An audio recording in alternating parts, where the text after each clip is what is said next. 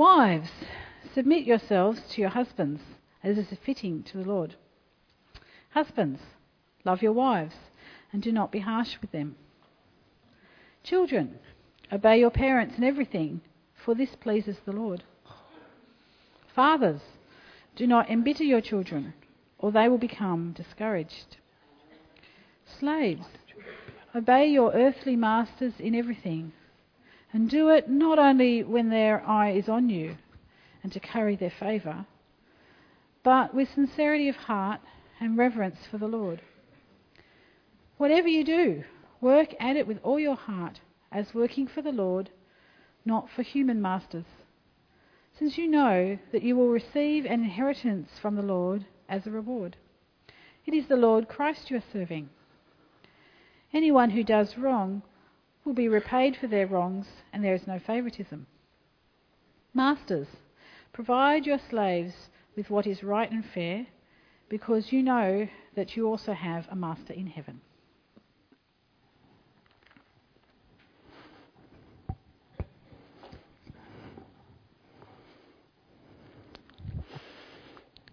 Thank you, Simone. Very kind of you to read out such a part of God's Word. And you're all sitting there thinking, what? Did she really read that out? Yes. Is that really in the Bible? Yes. What does it mean? Well, we'll get to that in a moment, won't we? We're doing a short series called Attitudes That Build Communion. It was helpful that Heather shared about the 2020 vision, because part of that is, as expressed in our mission and vision statement, is about our attitude. And whatever you're going through, whatever you said in the last week, last month, don't worry. I thought of this series some 6 months ago, so it wasn't designed last week to respond to anything you may have thought about or done, so we think ahead in these things. And there was an article I read that actually touched on 3, and I thought that'd be great to reflect on that. There's about another 12 I'd like to bring before us over the coming years as well. But attitudes that build community. I personally loved that photo, and older ones here might understand why, because I can remember that we had blocks like that when I was a little kid. Or maybe you weren't born then. And I remember what it was like to play nicely with others, especially brothers, and especially getting words from parents. Ian, play nicely with your brother, or the older brothers. Share your toys. Ever had to say that to any of your children, or are your children perfect? All your children are perfect. Okay, I get that. Okay. And it all starts, attitudes in kids' lives start very, very early on. Do you understand that, accept that? They do. And by the time they're sort of in infant school and kindergarten, some of their attitudes are starting to get well and truly formed. They are. And then they get into high school years. We probably, deep down, we should skip those years, because who knows what goes on in that time. But by the time they get to the adults, they turn into people like you and me. In some cases, our attitudes are very well advanced, and some of the attitudes we have may be incredibly helpful, but actually may also be inappropriate. So this short series, will touch on some attitudes in regards to the Christian life, because that's what we're talking about. That's what Paul's written about. 3 in particular we'll look at: be faithful, be supportive, and be patient. And if you've got all that under your belt, fantastic. Then can you encourage others how to be more patient, or how to be faithful in what they do and how they live? And again, this is really more than just, singing, don't worry, be happy, and putting on a smiley face. It's okay. No, it's more than that. It's about a godly attitude. It's about how we function. It's about how our attitude is toward God, towards each other. And that is crucial. So let me pray. Heavenly Father, as we stop and think about who you are and how your Spirit is doing an ongoing work in our lives, may it be that, again, in all that we do and say, in particular our attitude, may it be that we honour and glorify you. And we ask this in Jesus' name. Amen. We all know people who have a bad attitude. Yes? All right. I know people who have a bad attitude. In the Bible, you find also people who have a bad attitude. John wrote a letter, and he came across and he said this in 3 John 1. He's writing, "Dear friend, you are faithful in what you are doing for the brothers and sisters, even though they are strangers to you. They have told the church about your love." That's great. "I wrote to the church, but Diotrephes, who loves to be first, that's probably problematic, who loves to be first, will not welcome us. So when I come, I'll call attention to what he is doing, spreading malicious nonsense about us. Not satisfied with that, you mean he's even worse. He even refuses to welcome other believers. He also stops those who want to do so and puts them out of the church. He might have an attitude problem. There might be some things happening in his life that might be problematic. There might be things in our life. So a godly attitude doesn't come from just smiling harder, no matter what's going on. Our attitude is a reflection of our decision all those years ago to follow God, to follow what Christ and the transformation that's happening. I do like one of the leaders who wrote, John Maxwell. He said this: we choose what attitudes we have right now, and it's a continuing choice. It's a continuing choice. Every day, every week, every time you get up, every time you go to bed, you're thinking about what's going on around you, within you, and you keep making decisions about the attitude you have as you live this life. And the Apostle Paul, as he writes to the Colossian church, is very aware of that. And it's encouraging people to think about who they are. And so he says this as we get there, because this is about being faithful in the family context, as he writes in Colossians. And not just with family, which you might remember where Simone read out. Very interesting description of family and how we're to act. But he says this early on in Colossians 3:12, therefore as God's chosen people. So therefore as God's chosen people. You are God's chosen people, by the way. Holy and dearly loved, clothe yourselves with compassion, kindness, humility, gentleness and patience. Bear with each other and forgive one another if any of you has a grievance against someone. Forgive as the Lord forgave you. And over all these virtues, put on love, which binds them all together in perfect unity. Personally, I like Colossians. It's one of those parts of God's Word that's like a go-to part of God's Word to keep reading over it, keep testing how I'm going, keep testing my attitude to things. I find that really helpful. And so as you go through this short series, let me give you a couple of little tips too, pastoral tips. Don't allow your spirit to become critical in your family or to others. I think it's harder for the Spirit of God to work in your life and work through that. It becomes like a barrier. Don't allow your heart to become hardened when it comes to others. It's problematic. It doesn't mean there's issues we have to work through. And finally, don't think about others hearing the sermon. Don't just sort of sit there and think, I wish such and such was here to hear that. Sometimes we do that in church life, don't we? Yeah. Until it's changed you. Because it's about my attitude, isn't it? It's about what God is doing in my life. It's about how I express that. And that's one of the key things here. So keep that in mind.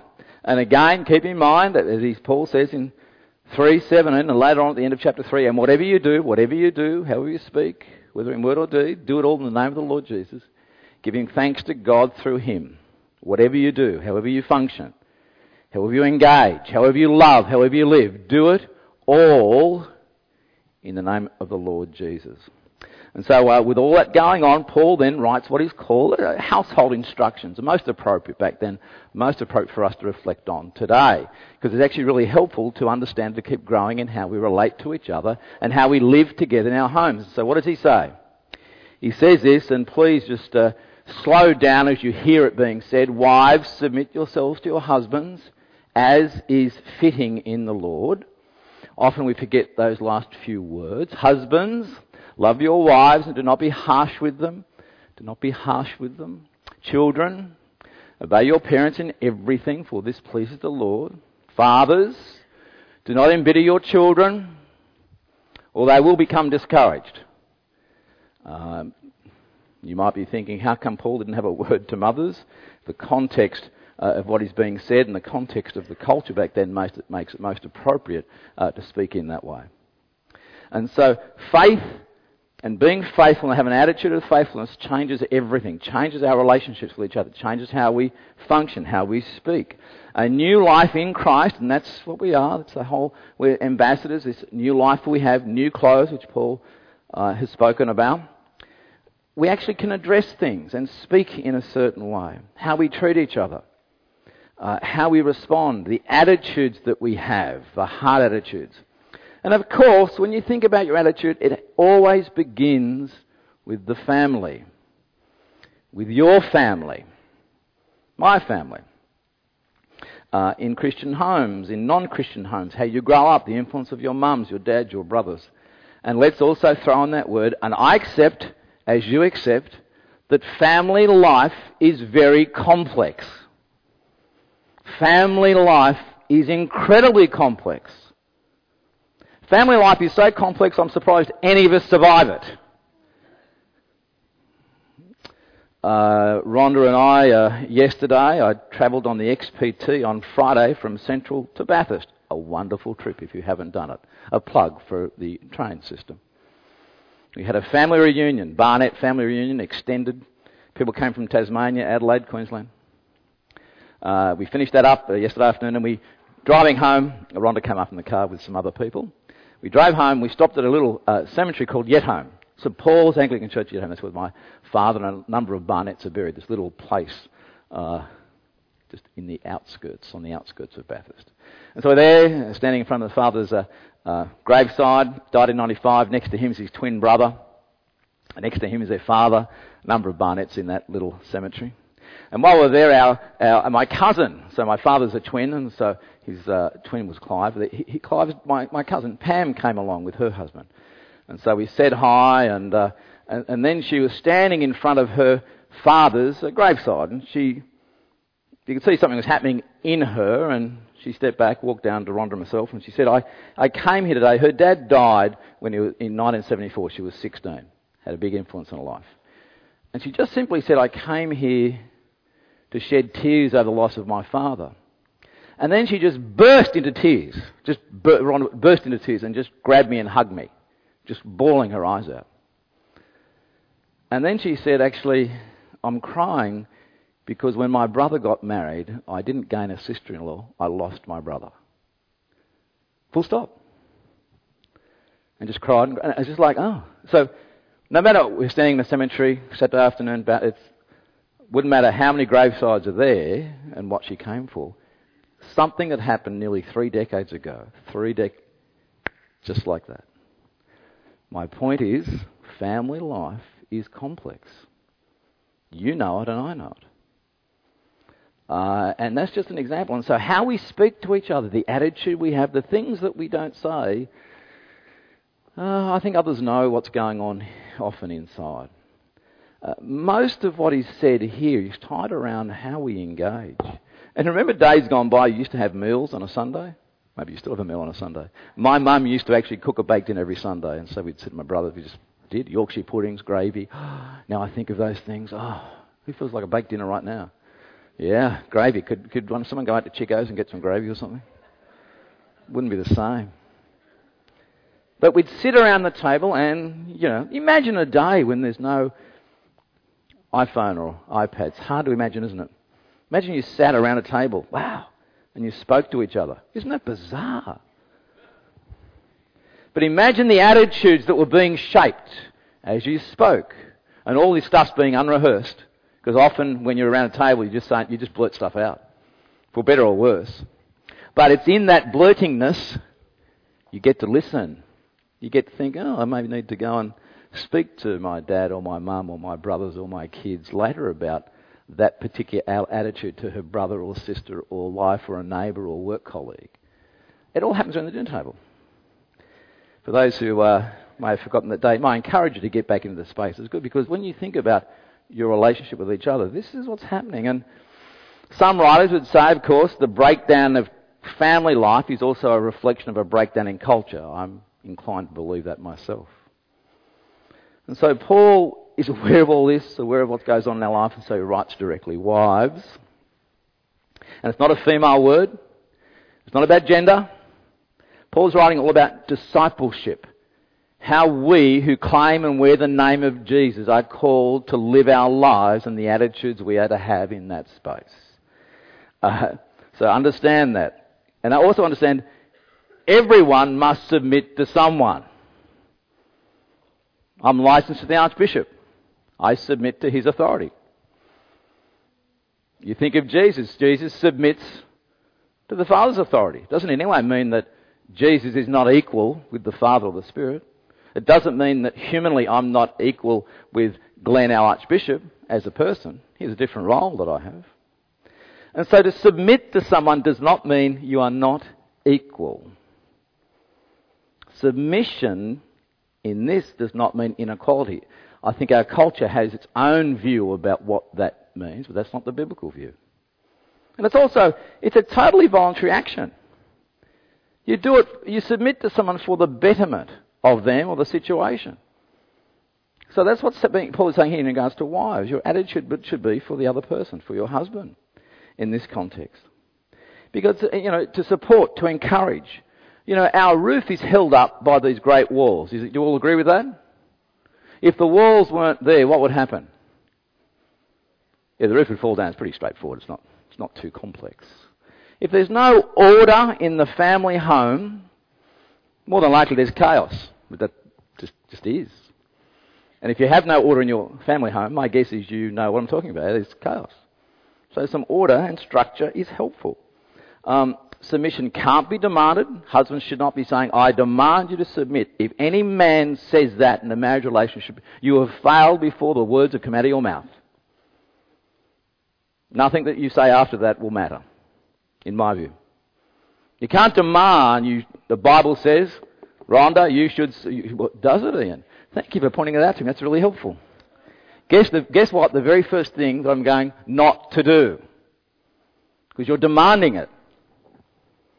No, we don't do that. Submission cannot be demanded, as is fitting in the Lord. As the wife submits to the husband he loves, and both actions, we'll get to the men in a moment, must bear witness to our Lord. Submission, encouraging, supporting, respect, all those things are there. And clearly that is absolutely impossible for a woman to do if her husband is abusive. I'll talk about that in a moment in terms of an uncritical situation. Especially where one partner, in this case the wife, is prohibited in growing and being strengthened. So men, husbands, love your wives and do not be harsh with them. Honour, value, respect, guard their hearts, delight in the wife of your youth. Value who she is. Hold on to that, cherish that, treasure that. Express it somehow, and I would often fail in that, but express it so they know of your love for them. It's not talking about sexual intimacy here, it's not talking about making love. Guard, all those things, protect. The harshness belongs to the old nature. Go back and look at Colossians, chapter 3, verses 5 to 9. The old nature was harsh. The old nature was anger, full of bitterness and rage. You've let that go. You've let that go as you follow Christ, as that's working in your life. And don't be harsh, those words. Don't be caustic, bitter, sarcastic to your wife. It doesn't help. Resentful. Embitter, all those things of a broken life, and now following Christ is being built and modelled and mended. My observation is men can say things in a way that are incredibly hurtful to their wives, let alone their daughters. We'll get to that in a moment, let alone their daughters. Because you know, men, that as your daughters watch you live your life with their mother, they're making internal decisions about which man they intend to spend the rest of their life with. You blokes get that? No? Are you shocked? You mean, in me being rude to my wife, they might marry a bloke, a total wally, who's going to be rude to my daughter? Put your hand up. Which bloke here wants their daughter to marry some wally? Let me quickly look. Oh, no one. Oh. So you actually, men out there, want your daughters to marry men who respect, care, love, honour. Is that right? No, is that right? No? Yes? Some men say something. Shane, say yes, that'll do me. Greg? So guess who they're going to watch for that to happen? Oh, who'd have thought? You. That's right.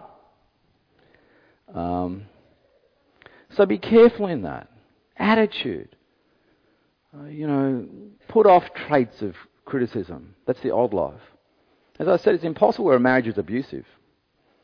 should a Christian wife continue to submit uncritically, a Christian wife, when they're being physically or emotionally abused?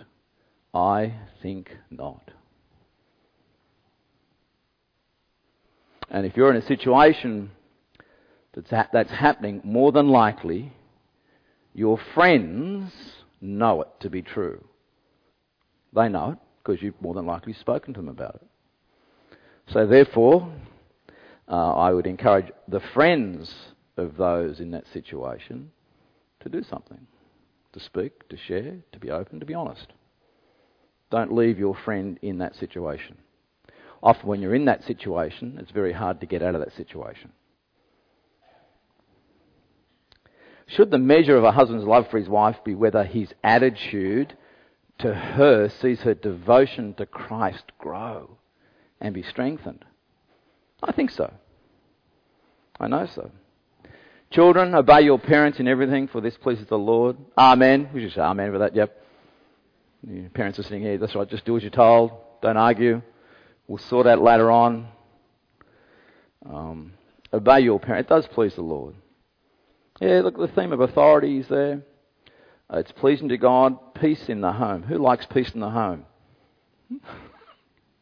Who longs for more division in the home?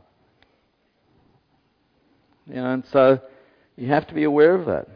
Disobedient children are a cause for rife and problems in the household. It's difficult. I've already said life is complex. And again, the children's relationship with mum and dad is centred on a relationship that they have with the Lord, because you want the best for your kids. I'm not talking about whether they listen and sit and let you read 5 chapters of Leviticus over dinner and don't want them to move. I think that might be problematic. I think if I was there thinking, Dad, would you hurry up and move on? Simpson's about to start. No, I'm only joking. But that's problematic. Don't do that. And so, we aim to teach, to train, to encourage, to be in that space, to help model an attitude that is faithful to our kids, because they see that. And again, it's in your family. To obey the children is extreme, because when they leave your home, they'll be in all sorts of situations. They have to get that. And as for fathers, do not embitter your children or they'll become discouraged. That is so true. So true. Embitter means stir up, annoy, arouse, irritate. Are there any dads here good at irritating their children? Stop it. Shane, stop it. Greg, I can pick on staff. I can't pick on you guys. No, it doesn't help. Don't do it. Attitude is so important. Christian fathers, if you're overly harsh and, talking to our family members yesterday from days gone by, 1800s, 1900s, it was a different world. Just, farming communities, people lived in the bush and they had nothing. And life was tough. And you didn't speak back to your parents. If you did, there was a consequence. Make no mistake about that. But don't be harsh. Demonstrate to them how love and understanding and an attitude is helpful. Don't be a constant source of irritation, because that will soon make them restless and dissatisfied. And then how will they ever follow the Lord that you want them to? Don't do that. And can I say, my grandfather, as you know, don't overindulge your kids, for Pete's sake. Don't do that. Don't give them everything they want. Because you know what they say, but Dad, everyone's got the new iPhone 45. If I don't have that, you know how it's going to feel for me at school? It's going to be so embarrassing. I'll just be out of the loop. You don't want that, do you? Yes, I do. It'll teach you some good discipline. They'll say anything to get what they want, won't they? Yes, just like you said anything to get what you want. I used to use that at my parents all the time. You let Malcolm get away with it, why can't I? It comes with a sinful nature of a job, but don't give them. And I, as a parent, as Rhonda and I, we kept a lot of stuff. We kept a lot of Lego and Barbies and all sorts of things. We didn't throw them out. And so now with our grandkids, we've got all their parents' stuff we just want to get rid of. And now all the kids get all new stuff as well. It's like, good grief, you need a 15-bedroom home just to fill the house with stuff. No, don't do that. That doesn't help. Don't make them think it's about me. We should start a bank called the Me Bank. That'd go well, wouldn't it? It's all about me. No, it's not. And don't not encourage them. Don't not encourage them. Some people might think like this lady did. This guy was struggling with his daughter, and there's issues, that the frustration, the whatever attitude, the folded arms attitude. You're talking but no one's listening. No discipline. Hebrews 12 seems pleasant at the time but painful. Later on, however, it produces a harvest of righteousness and peace. No discipline. No one likes to be disciplined. Deep down, you're probably thinking, like this Clarice said, I think husbands and wives should live in separate houses. If there's enough money, the children should live in a third. I know some of you think that. All the best. My eldest brother always thought kids should be born at 18 then just leave home. It solves all the problems. Attitude. How's it going? In a moment we're going to do communion. Attitude, how's it going? And so Paul pushes through. We need to understand that our attitude is a reflection of our relationship with Jesus. It is a reflection of a relationship with Jesus. You know at night. We may not speak about it, but you know it's true. And he pushes it, it's not just in your household, but what about to others? To employees or employers. He goes on, slaves, obey your earthly masters in everything and do it not only when their eye is on you and to carry their favour, but with sincerity of heart and reverence for the Lord. Whatever you do, there it is again, echoing verse 17, whatever you do, work at it with all your heart as working for the Lord, not for the human masters, since you know that you'll receive an inheritance from the Lord as a reward. It is the Lord you are serving. It is the Lord. What motivates you? What is what happens in the workplace? Don't only work when the boss is watching. That's terrible. And what's the reward for faithful service? Do you know what the reward is? Greater levels of faithful service. That's the reward that Paul talks about here. And so be mindful of that. Be mindful of the attitude you have when you come to work and how you engage. Because he says it too about bosses as well. In my context, maybe wardens or parish council. Masters, provide your slaves with what is right and fair because you know that you also have a master in heaven. We're all in this hierarchy. There's always someone else you have to be accountable for. And so honour that. Be gracious. I have to say to myself, be gracious to those on the team, for those in church, those in life group leaders, to parish council, to all those things. Be concerned about the generosity that you pass on to your staff, financially, resources, things like that. Be concerned for justice, fairness, all those things. It affects the household, it affects the work life, it affects everything. Attitudes. How is your attitude going? I'll pause for a moment and answer that question for yourself. Give you a moment to catch your breath. Because we are called not to be fearful. And I realise as you get older, the more vulnerable you are with who you are, the more fearful you can become. But we're called to be faithful. When I did this series a while ago, there was a lady author, and she said this: we choose to protect ourselves by saying, it's not me, it's you. Sounds like the Seinfeld excuse, but I won't go there. But actually, it is you. As much as we want to blame our community for being the one with the problem, more often than not, we're the one with the problem. Many attitudes can keep us from experiencing authentic community, and all of them start with the letter I. We are our own obstacles. I am my own obstacle. So I have to work under the gracious hand of God and His Spirit in who I am. She went on to say, yet our own vulnerability is motivated by fear that comes with having our identity rooted in wondering, will this community be able to meet my needs or not? And if it doesn't, zip, exit stage left.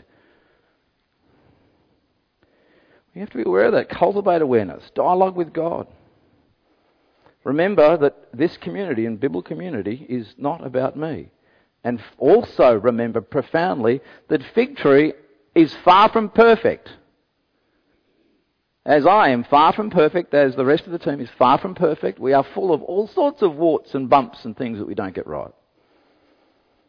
But it's about attitude, it's about change, it's about growth. It's about making sure we glorify God. So I want you to think long on that before we do communion. And finally, let me give you some hints as we do this short series. So how do you cultivate a faithful attitude? How do you cultivate a positive attitude? How do you cultivate an attitude that honours God? Here's the image I have in my head. And I don't know whether you realise what that is. That's a backstage. A backstage. And so backstage to me is where it all happens. And in one sense you could say it's your family. Backstage, there's no one there. If I go out the backstage, there's a few chairs out here, there's emptiness, it's dark, it's quiet out here. But here is where my attitude is being cultivated, my humility, my integrity, my honesty, who I am, what I do, how I think. Because reality is, when you see me, hello, you just see this bit. This is just the bit you see here. 99.9% is happening back there. Dare I quote Bill Hybels, who you are when no one sees you. That's the same for you guys when you come to church. I get to see this. Now the good thing about gathering together is you sharpen my attitude. You help me understand what I'm called to do. You help me understand how I'm called to be faithful. I need a solid, it's called backstage life. All those things, because it's shaping my integrity, my attitude, how I function, how I speak, all those things. How I allow myself to submit to the ongoing work of transformation by the Holy Spirit. And that's the same for all of us. And so the funny thing is, we often think that no one knows my attitude.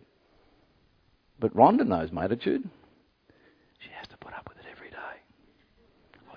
I'll just say it quietly so she can't hear. Those who you live with know your attitude. And the worst thing is you think no one else knows what your attitude is. We all know. We all get to see it. But again, the wrestle is, well, what am I doing with my attitude? How is it being shaped? And so that's the challenge of this short series, about how we grow, how we live together, how we function. Because it really matters, and you'll know it matters as I invite the communion helpers to get the communion ready as they go up there and bring it down the front. You'll hear it said when we read from 1 Corinthians 11, when Paul writes about celebrating the Lord's Supper, just with the word attitude in mind. Just hear how he speaks about it. And so here he's writing to the church about how they're to celebrate the Lord's Supper. For I received from the Lord what I passed on to you. The Lord Jesus, on the night he was betrayed, took bread, and when he had given thanks, he broke it and said, "This is my body, which is for you. Do this in remembrance of me." And so the reflection is the bread, breaking the bread, reflection of Christ's broken body. We go on. This is my body. In the same way, after the supper, he took the cup. Again, taking the cup. In the same way, this cup is the new covenant in my blood. Do this whenever you drink it in remembrance of me. For whenever you eat this bread and drink this cup, you proclaim the Lord's death until he comes. That's what we're doing. We're celebrating what Christ has done, waiting for him to return. So then, whoever eats the bread or drinks the cup of the Lord in another unworthy manner will be guilty of sinning against the body and blood of the Lord. Everyone ought to examine themselves before they eat of the bread and drink of the cup. Examine your life, examine your attitude to each other. Examine how you're going. And we know that God is faithful. We know there is forgiveness there. And it matters. And again, can I encourage you, having just stood at a cemetery yesterday, I'm just reminded how short life is. How short life is. Are you holding off forgiveness to your brothers or sisters or family members? The day will come when that will be taken away. Do not go to your grave in an unrepentant state or with family members still grieving over a lost relationship. Do not concern yourself with their attitude. What's your attitude? What can you do? Forgiveness, note, text, phone call. That's the cool one. That's why we take communion. Heavenly Father, help me strengthen this. Now, again, as you know, we've done this for quite a while. We'll have some people here this morning to pray, to help us work through that. And you might have an issue going in your life that you want prayer for. So as you have communion, which we've done, which we'll do, come down and stop, and after you've taken communion, come forward for prayer. Rhonda, Haley, Shane will be in that space. I'll be in that space to pray for you. Do not look around the room wondering who else is coming forward for prayer. You know, don't do that. Ian and Rhonda coming forward for prayer. Wow, they must have a poor attitude. We all need an attitude check. So therefore, we'll be here till 12:30 still praying. But don't sit back there thinking, arms folded. The last thing I'm going to do is let anyone in this building know that I'm coming forward for prayer because there's things happening in my life. Didn't I say? We all know there's things happening in your life. Don't think that we don't. We do. And we're here to encourage and serve and help us together. So I invite you, I'm going to come and serve the communion helpers, then we'll serve you. No matter how small, how big. If you like prayer, please, it's often cathartic. It often helps you move to the next step. And we'd love to pray for you as we'd love to celebrate the Lord's Supper. Let's do that as I serve our communion helpers. We'll invite you to come down as well.